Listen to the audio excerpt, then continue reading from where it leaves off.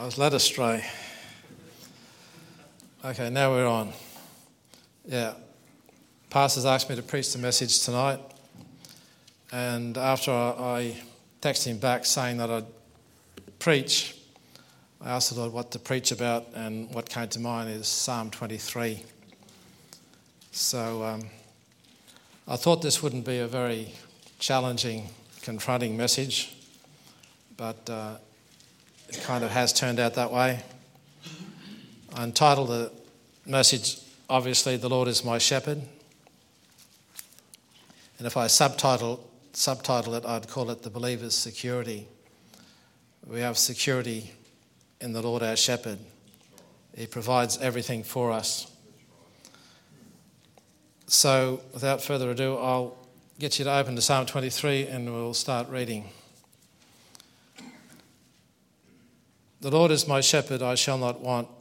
He maketh me to lie down in green pastures. He leadeth me beside the still waters. He restoreth my soul. He leadeth me in the paths of righteousness for his name's sake.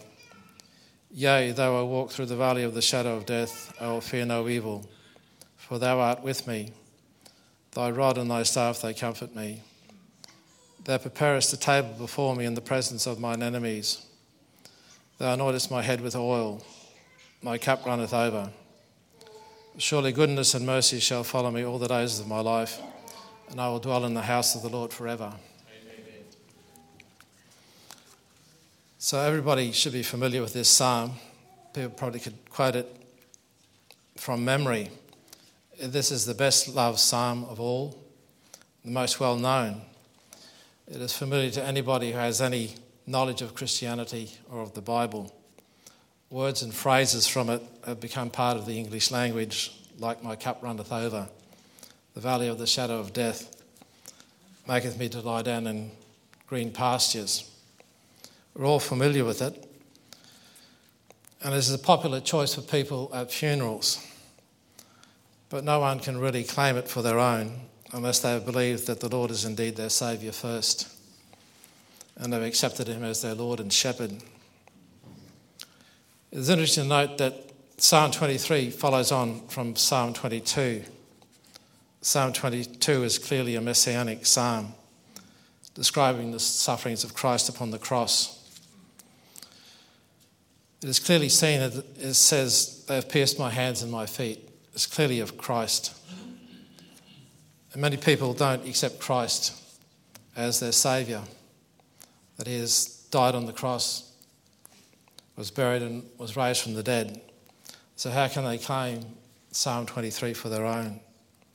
It is simply not possible. The great blessing spoken of in this psalm is that the Lord is our shepherd. There is no greater passage in all Scripture describing the believer's security in Christ, our good shepherd.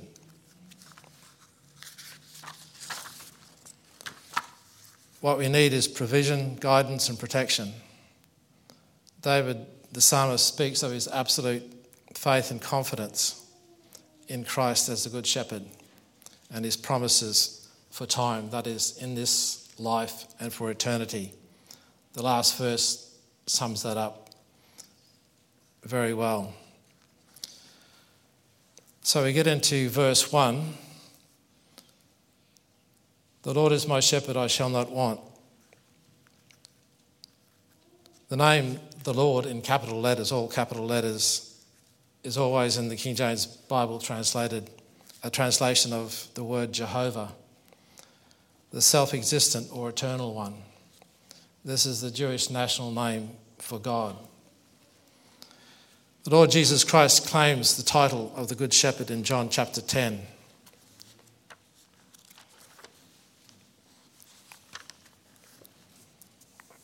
John chapter 10, verse 11.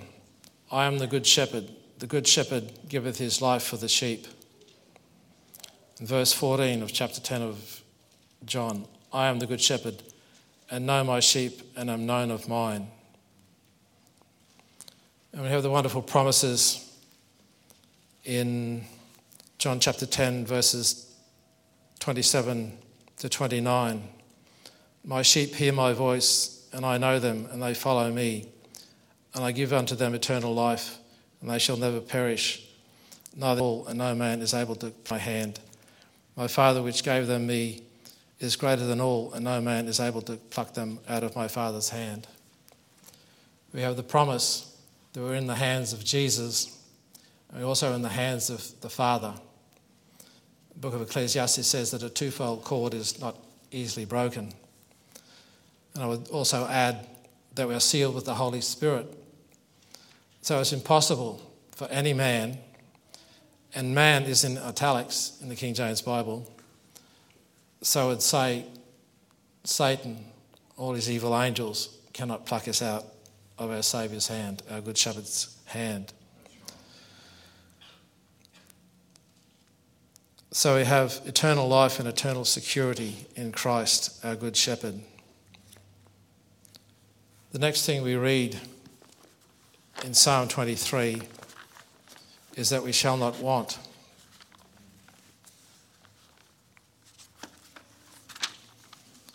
This means we shall not lack. This doesn't mean that we're going to have everything that we want. We have to read the Bible in balance. In 1 Timothy chapter 6, Paul says, withdraw from those who think that gain is godliness. He reminds us later on that godliness with contentment is great gain.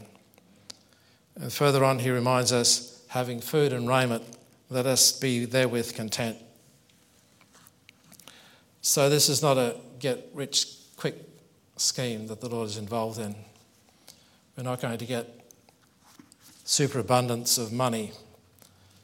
Paul reminds us that the love of money is the root of all evil. But we have the promise in Philippians chapter 4:19, but my God shall supply all your need according to his riches and glory by Christ Jesus. So we'll have our need met. And if we have food and raiment, we should be content. So we see from verse 1, we have security in the supply of our needs in Christ, who is our good shepherd. Moving on to verse 2, we read, he maketh me to lie down in green pastures. He leadeth me beside the still waters. This indicates to me that we'll have good spiritual nourishment. It also means, I believe, that we should be content where the Lord has placed us. Because you could be content with this church if the Lord has placed you here and you know that he's placed you here.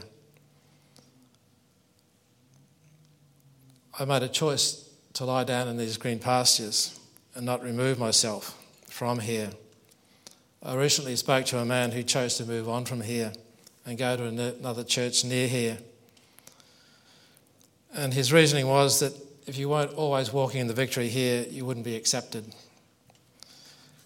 And they showed him more grace in his new church. He emphasised that grace. And he loved it there.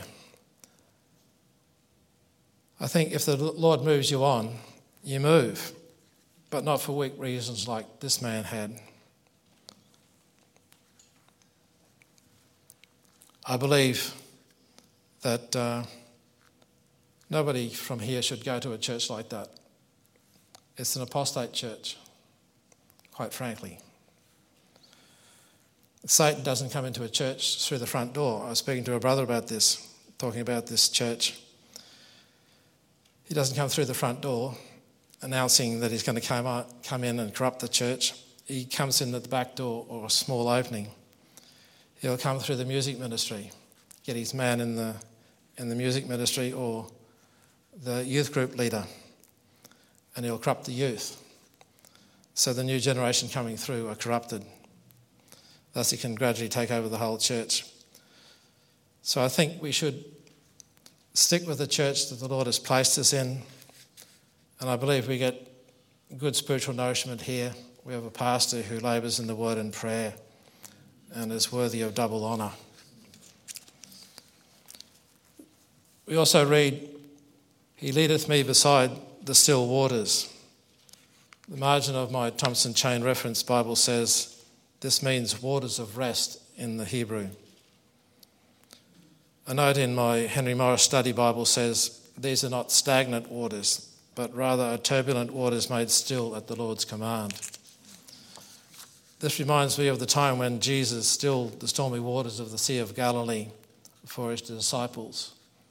In Mark chapter 4, verse 39, he just stood up and said, "Peace, be still."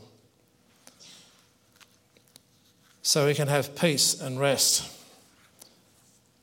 where the Lord has placed us, because we should keep close to the Good Shepherd in this church. And in verse 3, moving on, we read, "He restoreth my soul. He leadeth me in the paths of righteousness for his name's sake." The Lord is in the business of restoring people's souls, but this is a process and we need to cooperate with him on a daily basis. It's not an overnight thing. The Lord's been working on me for the last 10 years I've been in this church. Am I perfect yet? No. Am I really mature? No. But according to Romans 12, verses 1 and 2, we'll be transformed by the renewing of our minds. And only by that we can prove what is the good and acceptable and perfect will of the Lord. We need to daily meditate in the Word, spend time in prayer. It changes us. Come to church, listen to the Word of God, be in fellowship, receive rebuke from other brothers, receive correction. And as we walk in the Christian life, he'll set us free from the bondage of sin and bad habits, set our will free. In Christ, we're set free from the power of sin. We don't have to sin if we don't want to. We know we continue to sin, but he gives us the victory. He also heals our emotions. He is healing me of a root of bitterness. I know I have a bitter root. I didn't have a particularly good upbringing. So we all need this. So he restores our mind, sets our will free, he heals our emotions. That is, he restores our soul. And as we go on, he leadeth me in the paths of righteousness for his name's sake. He leads us in right paths. He doesn't lead us in crooked paths. It mightn't be the most direct route to where he wants to take us. As we consider the children of Israel when they came out of Egypt, they didn't go directly to the promised land. He led them into the wilderness and formed them into a nation that had laws, that had an order, that had leaders. They were organised into armies. He taught them how to fight.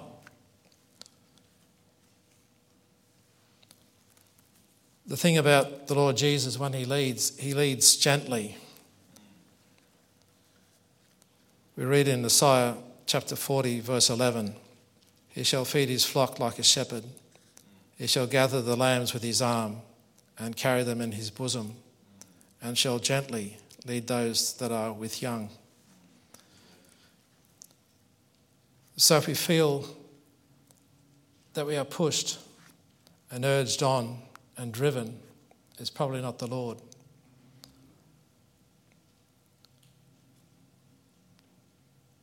The Lord doesn't use sheepdogs. Sorry, Robin.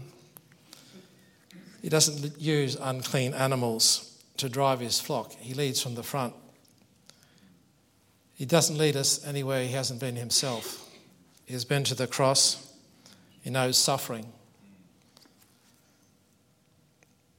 But he'll lead us in the paths of righteousness, in the ways of peace. And we'll find out in the end that his will is good and acceptable and perfect. Amen. So we see here that we have security for our souls. We have healing and restoration for our souls and guidance in decision making. He'll go the way before us and reveal the will of God in our lives progressively. As we are obedient and follow, he'll lead and reveal more of his will as we are able to stand it. I look back on my life, if I had known all the things I was going to go through when I accepted Christ, I might have doubted following him.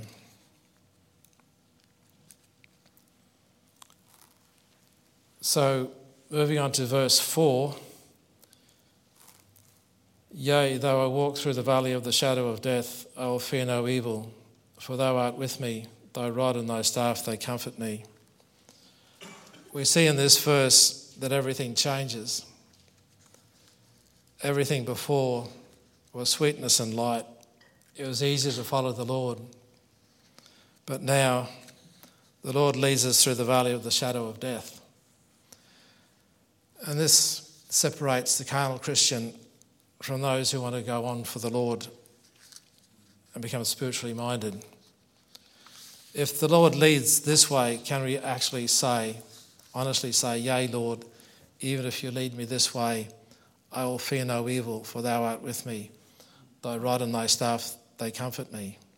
What is this valley of the shadow of death? Where else is it mentioned in the Bible? The shadow of death is mentioned 10 times in the book of Job, 4 times in Psalms, and 4 times in the prophets. So I thought we'd spend a bit of time in Job, because it's mentioned there 10 times. We all know that Job suffered terribly, unimaginable suffering and loss. What exactly did he suffer?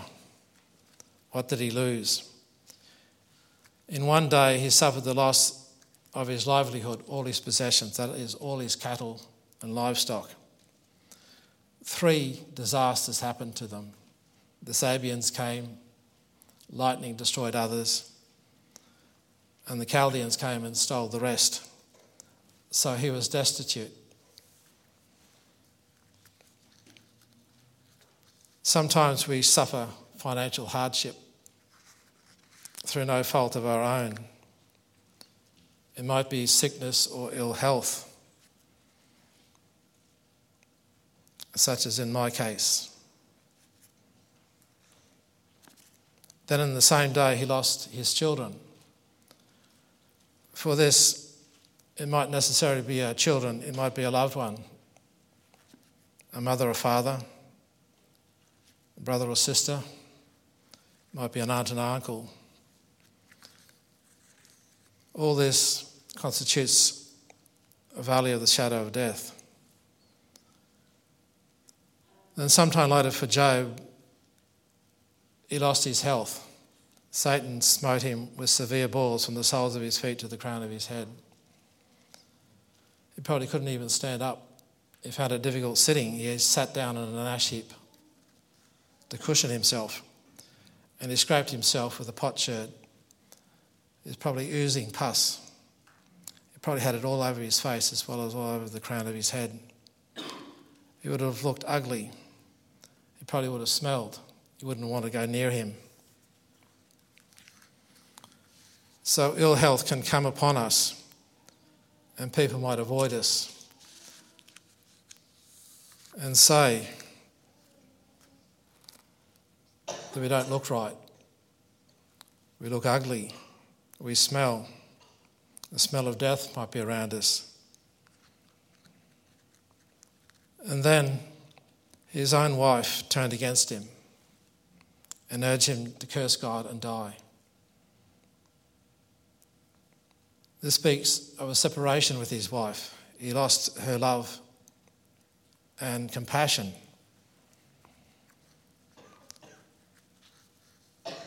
So things are really getting serious for Job here.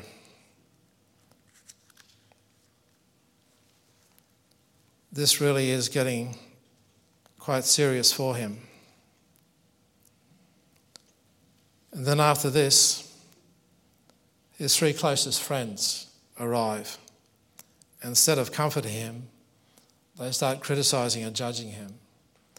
The people he thought would encourage him and comfort him start judging him, pointing the finger and saying, it's all your fault, there is sin in your life.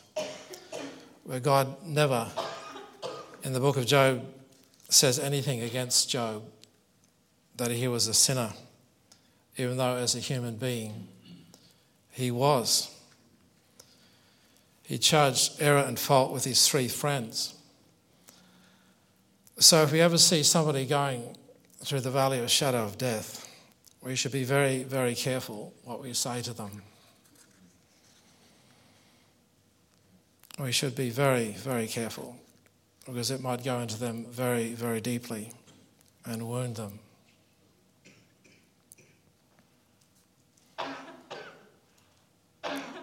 All these things are called the shadow of death.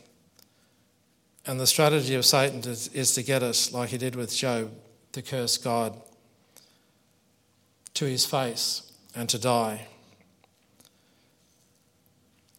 I find it almost impossible to believe that Job wasn't tempted to take his own life.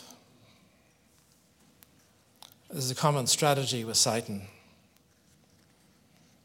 I was listening to the radio recently about Fiji, an idyllic tropical paradise where you'd think there'd be peace and everything would be fine. But I learnt on the radio that suicide is very high in Fiji, an idyllic tropical paradise.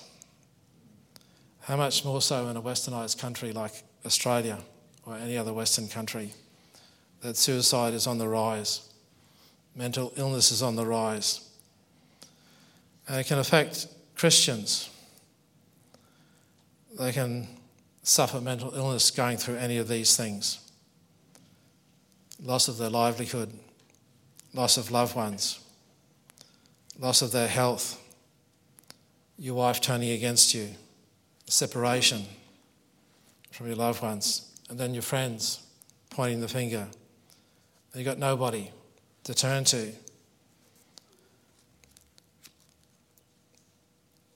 By the station I live nearby, there's a sign. It says, "Who cares about you? We do. Lifeline." Sure. They do it for money. It's their profession. I thank God that in the church we can ask our brothers and sisters for counsel. We can go to pastor for counsel. We can pray. We can pray about our problems if we're going through the valley of the shadow of death. And prayer changes things. It really does. We shouldn't think that we're all alone, that nobody cares for us.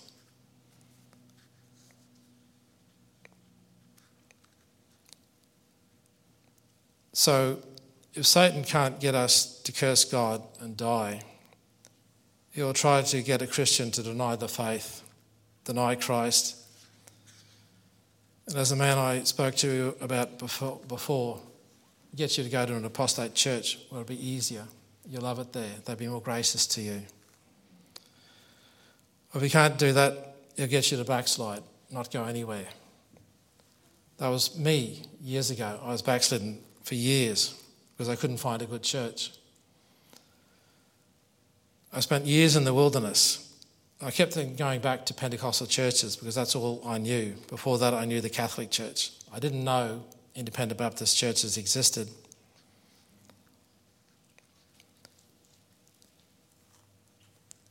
And if you're in a good church and you're going through the valley of the shadow of death and you don't want to do any of the things I've already mentioned, Satan can't get you to do that. He'll get you to become bitter and unfruitful in your Christian life. You'll stay here, but you won't be part of the church. You'll withdraw. You'll come here. You'll sit down. And you'll leave straight away. That was me for the first 18 months of my time here. I'd leave straight away. I'd come, sit here, and I'd go. And I'd only come on mainly a Sunday morning. I'd rarely come on a Sunday night, rarely come on a Wednesday evening. And that was me for the first 18 months of my time here. But the good news is that the last time the shadow of death is mentioned in the Old Testament is in Amos 5 verse 8. We read that God is able to turn the shadow of death into the morning.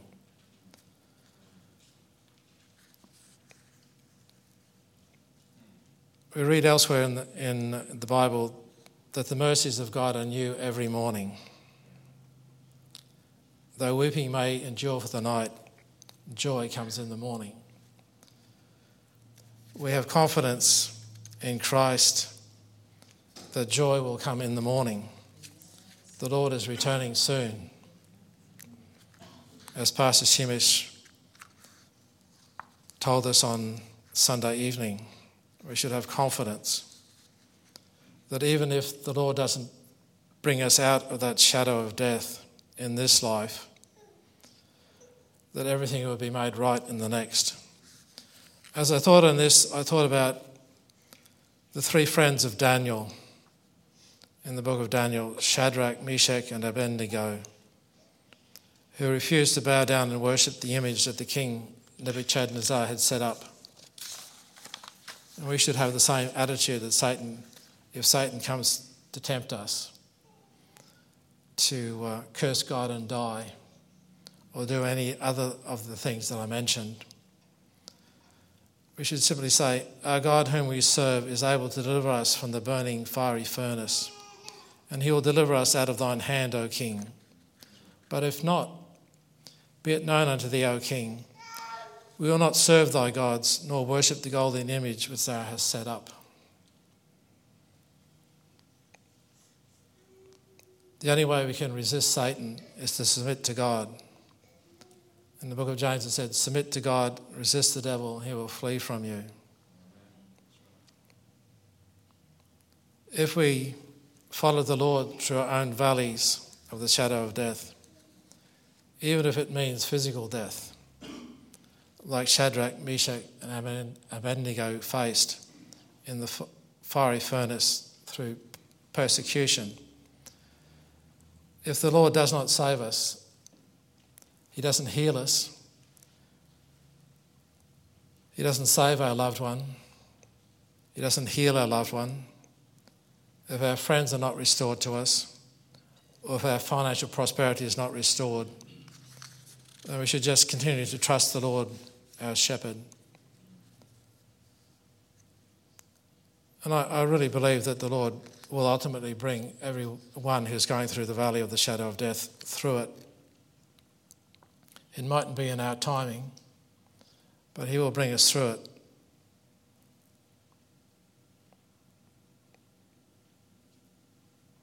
Not in the way that we think. He may give us the grace to go through that, to continue to go through it.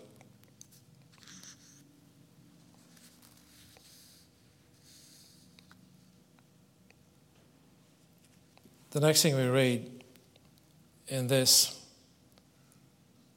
I will fear no evil, for thou art with me, thy rod and thy staff, they comfort me.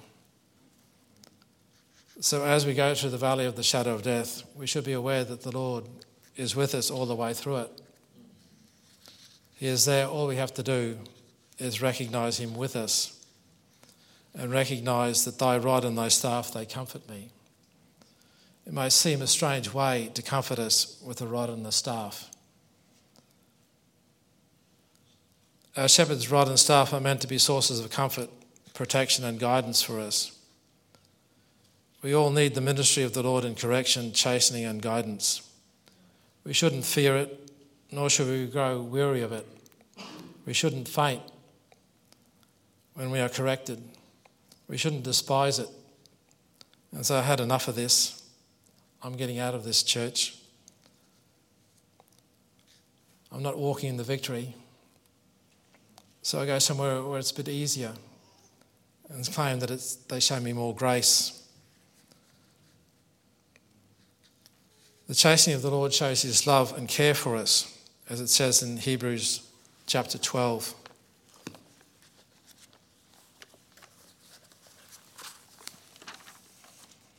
It says in Hebrews chapter 12, verse 11, "Now no chastening for the present seemeth to be joyous, but grievous.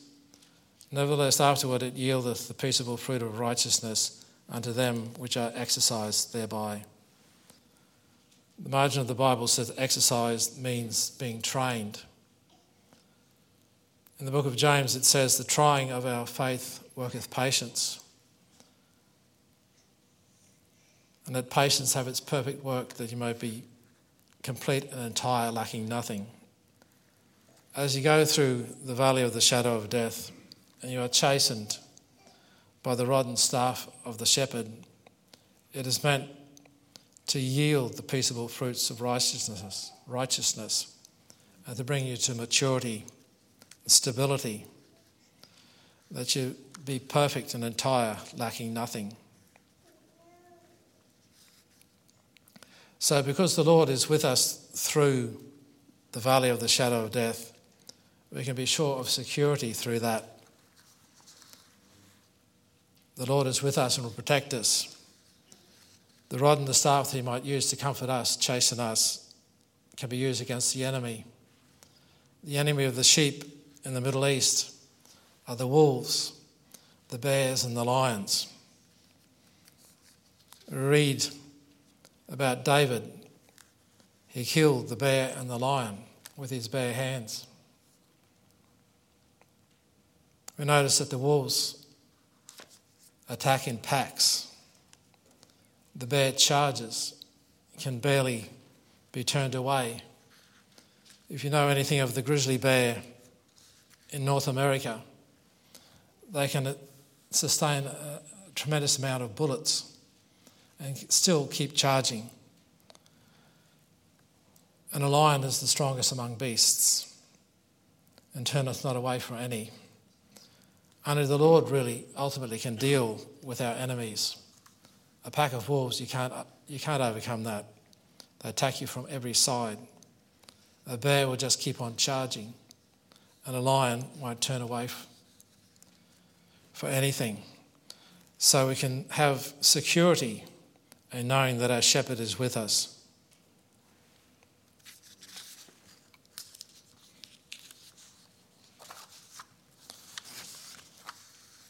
And we could have comfort even in our death.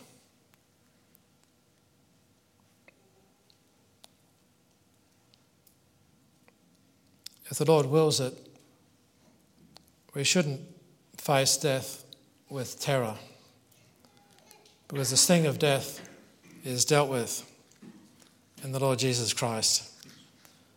The sting of death is sin, and we as Christians have that sting dealt with. The sting of sin is unconfessed and unforgiven sin. So we can have confidence even if we face death. So I spent a bit of time on verse 4, the valley of the shadow of death. But I believe if we want to move on to verse 5, we all need to go through our experiences of verse 4, through our valley of the shadow of death.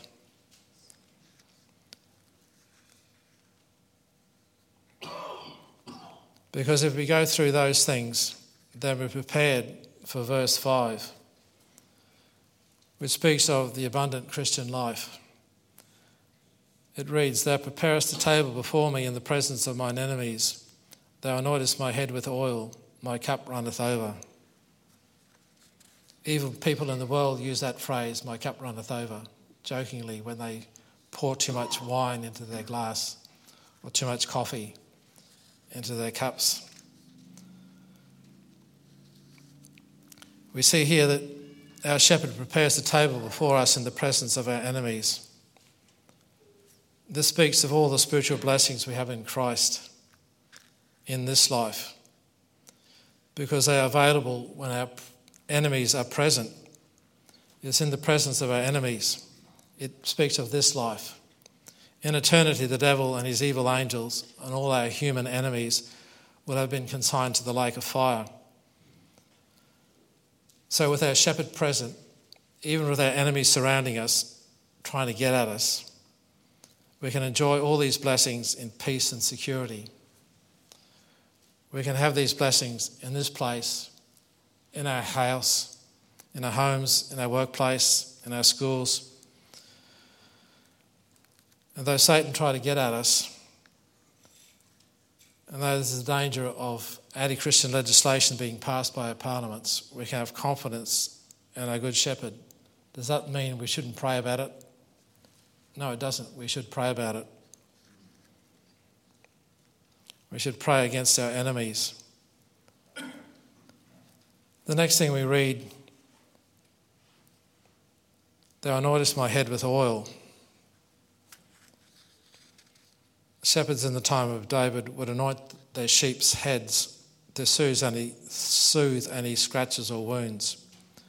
This speaks of the ministry of the Holy Spirit to comfort us and to bring healing and restoration to our souls and spirits.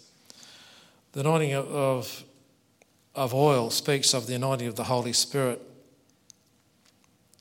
This speaks of the power of the Holy Spirit to do ministry and service.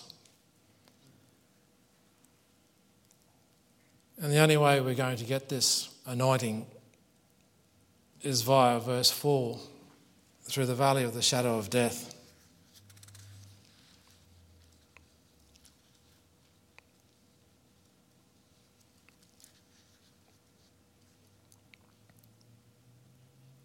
So when we consider all the benefits and blessings we have in Christ, our Good Shepherd, we can rejoice and exclaim, "My cup runneth over." We read in the Bible, in Ephesians, that God hath blessed us with all spiritual blessings in the heavenly places in Christ. We have abundance of God's grace, an abundance of every good work, an abundance of consolation. We have abounding love. In Ephesians, Paul prays for the church that they would come to comprehend the love of God that surpasses knowledge, the length, the breadth, the depth and the height. It's limitless. And we have an abounding and thankful faith. Our faith should be growing. Our thanks to God should be abounding, that He has blessed us with all these blessings. So we see here in verse 5, we can praise and bless the Lord that we have everything we need to live a victorious and an abundant Christian life on this earth in the presence of our enemies. We can do this in peace and security. If you ever get away from our shepherd, if you ever get away from the place He has placed us, then we get ourselves into danger. But even then, the Good Shepherd will leave the 99 and go after the straying sheep until He's found it and brings it back. If you backslide and get away from the Lord, He'll always go back and bring you back.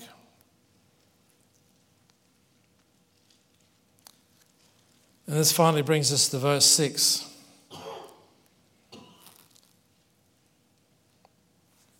And it reads, "Surely goodness and mercy shall follow me all the days of my life, and I will dwell in the house of the Lord forever." So we have in this life, on this earth, all the days of our life, that we have goodness and mercy following us. And not only that, we have an eternal home in heaven. The Lord Jesus has promised us He has gone to prepare a place for us. It's the New Jerusalem. And in His Father's house there are many mansions. So from this verse we can see that the Word of God promises us security for this time and for all eternity. No other religious system or system of belief can make such promises. They don't even try. Catholic Church can't promise you anything like this. They got no surety that they'll go to heaven, or they can promise you that you can go to purgatory and be purged of your sins there and then go to heaven. Or if you pay them enough money, you'll get to heaven. Muslims have got no surety that Allah would let them into heaven. No other religious system can promise you that if you do enough good works, that you'll get to heaven, or their version of heaven. So in conclusion, I just state that because the Lord is our shepherd, we have the following benefits.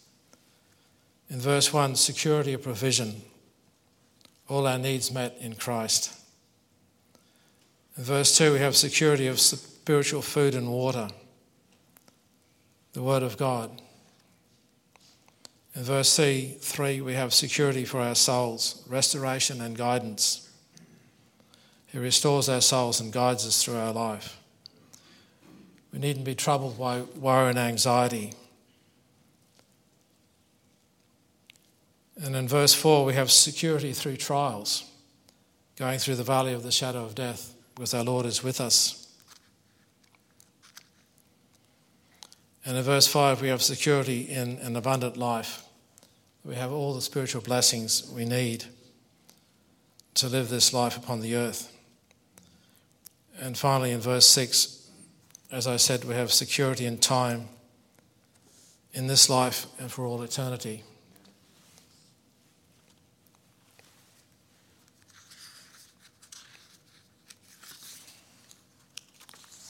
So I just conclude in a word of prayer. I just pray, Heavenly Father, that you help us to know and understand that the Lord Jesus Christ is indeed our shepherd, that he is with us wherever we go, whatever we do. And he will never leave us nor forsake us. And he will bring us safe to our eternal home in heaven. I just pray, Lord, that you'd help me, that whatever I've said that is not of you would be forgotten, that though this message, I didn't have that much time to prepare as I would have liked, I just pray that you'd take it and bless it to the people and strengthen them, edify, comfort and encourage them. Those who are going through the valley of the shadow of death in their own circumstances, you'd bring them out, comfort them and encourage them. And Lord, that your will might be done in this church. We might glorify you and praise you and do your will. Because I know, Lord, that your will is always good and acceptable and perfect. In Jesus' name, amen.